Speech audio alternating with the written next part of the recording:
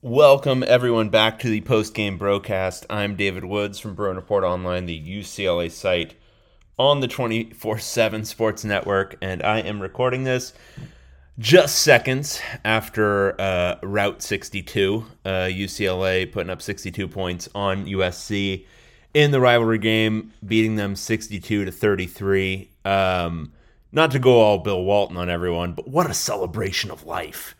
That was one of the more fun games of the Chip Kelly era. Obviously, it's a rivalry game, so it has an inherent meaning. Essentially meaningless. It wasn't for the division or anything like that. The import, all that stuff, whatever. Who cares? But just the game itself was just such. There was just such infectious joy from particularly Dorian Thompson-Robinson, but really this entire UCLA team. That USC team, I thought, quit sometime in the second quarter, maybe, and UCLA just kept putting it to them. Dorian Thompson-Robinson, his first two throws were two horrible interceptions, absolutely awful, inexplicable, looked completely ill at ease in the pocket, happy feet, the whole thing, like it looked like freshman Dorian Thompson-Robinson again. And then on his next 20 throws and every play thereafter, he played literally the best game of his life. This was the best he's ever played. And if you can somehow just wipe those first two throws out of your memory, it was a flawless game. Absolutely flawless. He was incredible. His accuracy throwing the ball again after those first two picks was top tier.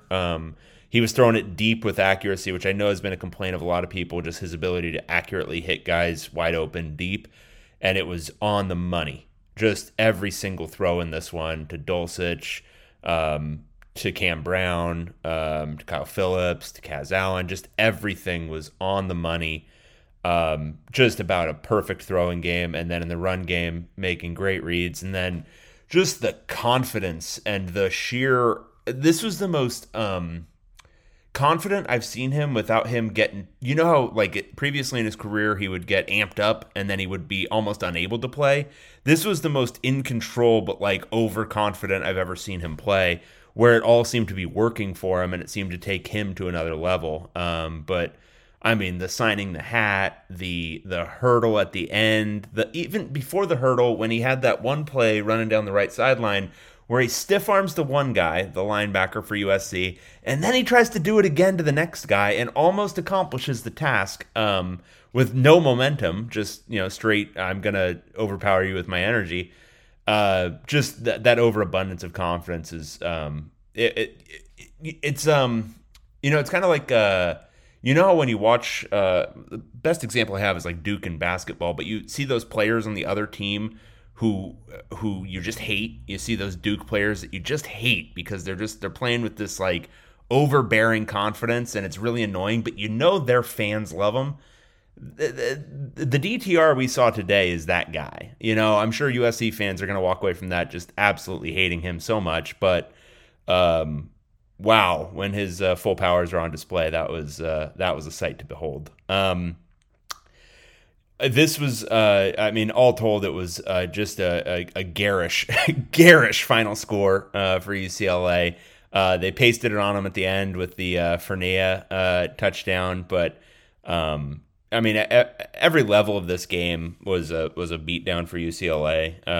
The USC after those first two picks really couldn't stop UCLA at all. It was. In UCLA's final 1, 2, 3, 4, 5, 6, 7, 8 drives, they went for 7 touchdowns.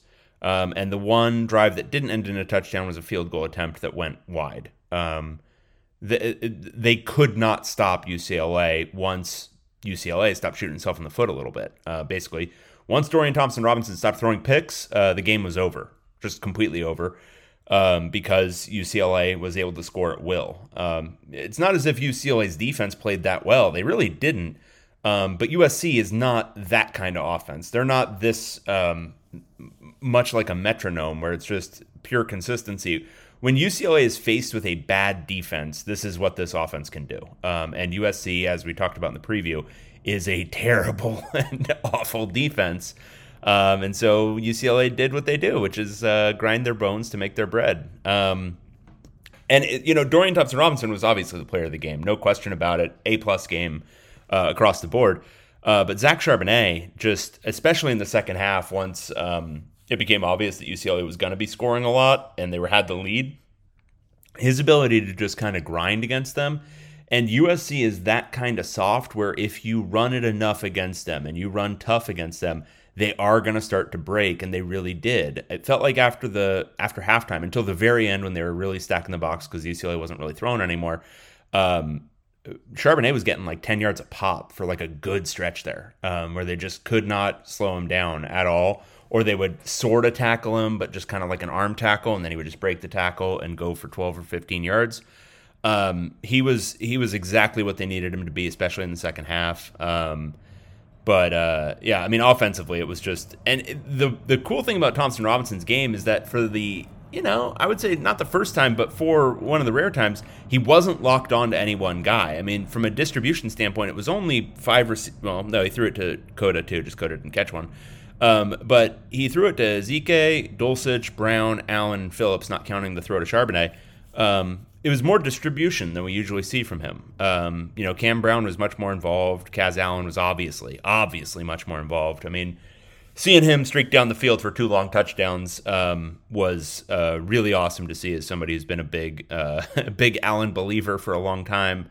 That was really, really cool to see. And then obviously his kickoff return for a touchdown was glorious. Thompson Robinson, this was full command of his powers, ran the ball well and was distributing the ball and throwing it well to everyone. Just really incredible game from him. And then defensively, they made plays when it mattered. And I want to shout out, so Gary Bryant went off for them a little bit, and I think you can probably expect him to be a future very good receiver for USC. He's not the sizable guy, but he's got some quickness and some playmaking ability. And Jay Shaw was matched up with him a lot. I actually thought Jay Shaw did a really good job on him. He had really good coverage a few times and just didn't, whatever. He made a good play. But for the most part, I thought Jay Shaw played really well. I thought some of the guys up front played really well. I thought Mitchell Agude played his best game since the early part of the year. I thought Cam Johnson played, altogether really well. The pick was obviously huge late. Q Lake had a big interception. It was, I didn't think it was a great game for the secondary in particular, especially in the early stages of the game. And I don't know why USC necessarily got away from this, but the screen game they had going early seemed to be working well for them. And then they started to try to attack vertically a little bit more. It seemed like UCLA was kind of shifting the zone a little bit more on the edges. They started playing a little bit more man out there too. It did seem like it was maybe a missed opportunity for USC that they didn't keep screening UCLA to death, because UCLA's tackling in the secondary isn't great. And that's what they were exploiting early.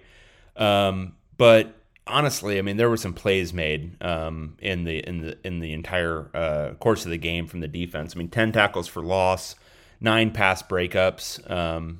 They made enough kind of negative or zeroing out plays to keep this one from being a back and forth affair, and limited USC enough on a day where the offense was clearly going to be scoring and scoring at will.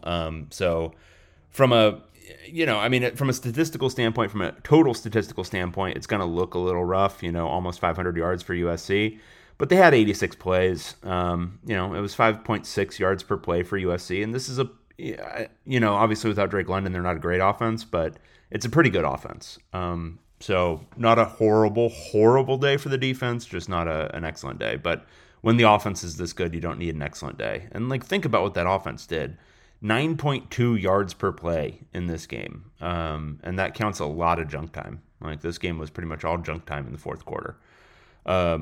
It was a monumental beatdown. And I thought this USC defense was bad coming in, but I didn't think it was this bad. And UCLA made it look like an absolute travesty. So you got to be happy for the entire team. I mean, who cares, Chip Kelly, whatever. But for the entire team, just the absolute joy they were playing with in this one, and clearly the energy they came into it with.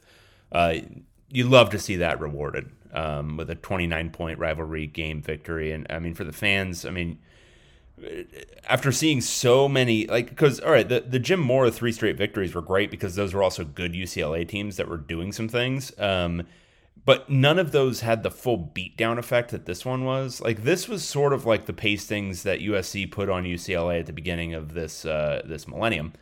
And it was, good to see a little return of the favor here. Because, it's one thing to beat them by 3 touchdowns. It's another thing to hang 62 on them while beating them by, 4 touchdowns. So that was really cool to see, and I'm sure it was good to feel for a lot of the fans out there who have, it hasn't been the best 20 years. Hasn't been a ton of fun. So see something like this, even in a relatively meaningless rivalry game, by the standards of rivalry games, obviously they all mean something. Still got to be a good feeling. But you got to be happy for, the players. Think about, Dorian Thompson-Robinson. This might be his last rivalry game. I think there's a decent chance he tries to, go into the NFL draft. So doing it in that manner, he just put himself in the record books, and he also put himself as, you do something like this in a USC-UCLA game. Doesn't matter how good the USC team was or how good your UCLA team was. That's gonna stand out. That gets you into a legend tier. And even if, you still have complaints about him, and I'm sure a lot of you folks on the message board will, this is going to etch him into the nightmares of USC fans. You got to keep that in mind, in terms of your little office, arguments with USC fans. Like, this is going to be something where they're like, that friggin' DTR, hate that guy. So you got to feel good about that. And then, just as in terms of feeling good for a player, Ethan Fournier, to come back from, we literally thought he was going to be a coach midseason after the injury, and then to come back and score that beautiful long touchdown to make this a 62-point score for UCLA. That was just so great. That's what this is all about. It's a lot of fun. So anyway, now you get to enjoy the rest of your Saturday. You've got a bunch more football to watch, or do whatever you want to do in the pre-Thanksgiving period, but you get to do it knowing that all is right in the world. UCLA beat USC by 4 touchdowns at the Coliseum, and you can go with that. All right. Well, thank you, everyone, and I will talk to you again this week.